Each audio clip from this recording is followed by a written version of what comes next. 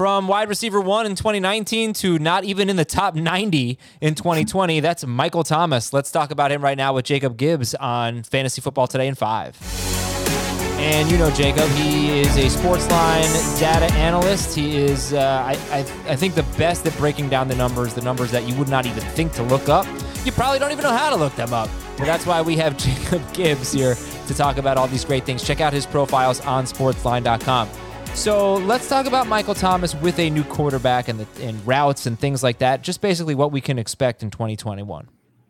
Yeah, so I don't know if people realize this really because Thomas really did have a lost season, but his route tree continued to change and develop in 2020. And we've seen just kind of a natural progression each year that he's been in the NFL. I don't know if it's that or maybe it's, the jokes getting called slant boy or whatever, but Thomas ran a lot more downfield routes, not nearly as many slants last year. So his average depth of target has risen each of the past 4 years from the 7 to 8 yard range. It was 8.1 in 2019, all the way up to 9.6 in 2020. So he went from a career high 8.1 almost up to 10 yards. And same thing with his average route depth. It went from 7.6 2018 to 8 in 2019, and then all the way up to 9.2 yards downfield on his average route depth in 2020. The jump from 8.1 to 9.6 in terms of his ADOT really is noteworthy. For reference, that's higher than Devontae Adams, DeAndre Hopkins, Amari Cooper, to name a few guys. That really is a huge change for someone who's typically been among the lowest ADOTs in the league, down below 8 yards. So I just don't. Is that something you've heard anyone talk about? I think it's something that's really interesting. How they used them last year. Yeah, no. In fact, I hadn't. I was unaware of that. We haven't really talked about that. And what about air yards? Can you follow up with air yards? Yeah, for sure. Higher ADOT means more air yards if you're still getting the targets. And I think the most important thing to realize here is that the change in ADOT and the change in air yards came as kind of a result of the changing the guard at quarterback, which shouldn't come as any surprise. Brees definitely helped Thomas pile up the catches in the past, but I think he kind of, his propensity for short passing maybe limited Thomas in some ways in terms of his ADOT. So in the games that Jameis Winston or Taysom Hill were the primary quarterback, Thomas's ADOT was up even higher than what we talked about, all the way up to 10 yards, which is the same range as like Stephon Diggs and Terry McLaurin, deep downfield weapons.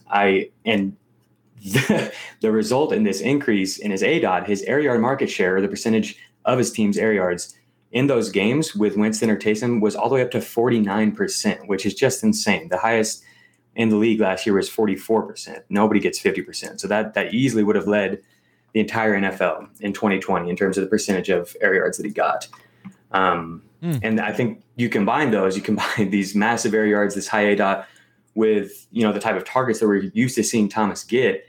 And you really have a potential recipe for wide receiver 1 upside. That's going to be contingent on, New Orleans being able to produce enough touchdowns for him to, he had 0 touchdowns last year, and I'm not super confident in their offense. But so the question is he still being targeted at a high rate like we've seen when he was the wide receiver 1 in 2019?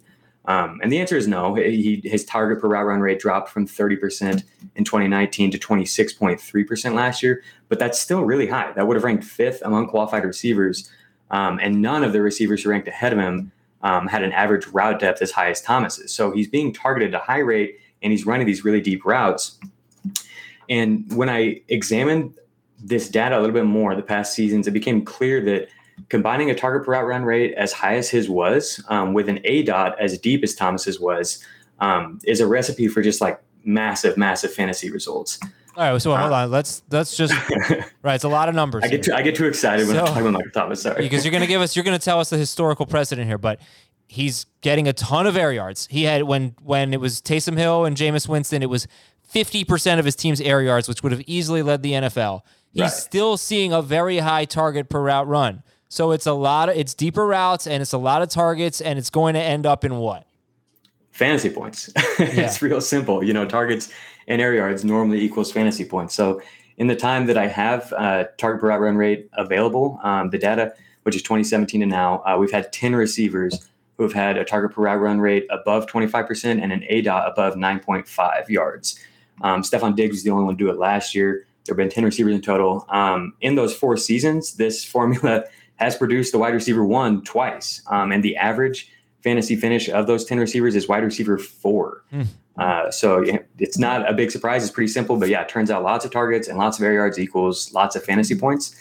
I don't know. I'm curious what you think about it, because I'm a little bit worried about New Orleans offense, but I think if I were to place bets on anyone to, reach the thresholds we just mentioned, it would probably be on Calvin Ridley first, but I think Thomas would be next. It's either him or Justin Jefferson. I think if he's available in the 3rd round, then he might be in some drafts. It might be in a lot of drafts. He's a slam dunk pick. I know Chris has him as his number 2 wide receiver, and I could definitely see a case.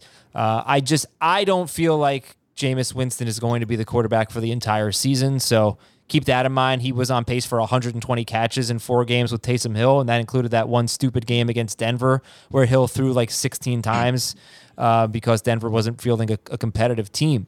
So I don't know that it's a death sentence or anything, but I'm not banking on Jameis Winston the entire season, but it just makes so much sense. Touchdowns were a concern with Breeze, so they're going to be concerned with a different quarterback, but he is a slam dunk top 30 pick for anyone, I think. Definitely a great case to be a top 24 pick, and some people would even take him as a top 12 or 15 pick, and I totally get it. So if you listen to our player profiles, you took a running back in round 1 and Jefferson in round 2, and you found Thomas in round 3, Jacob's going to like your team quite a bit. Love that start, yeah.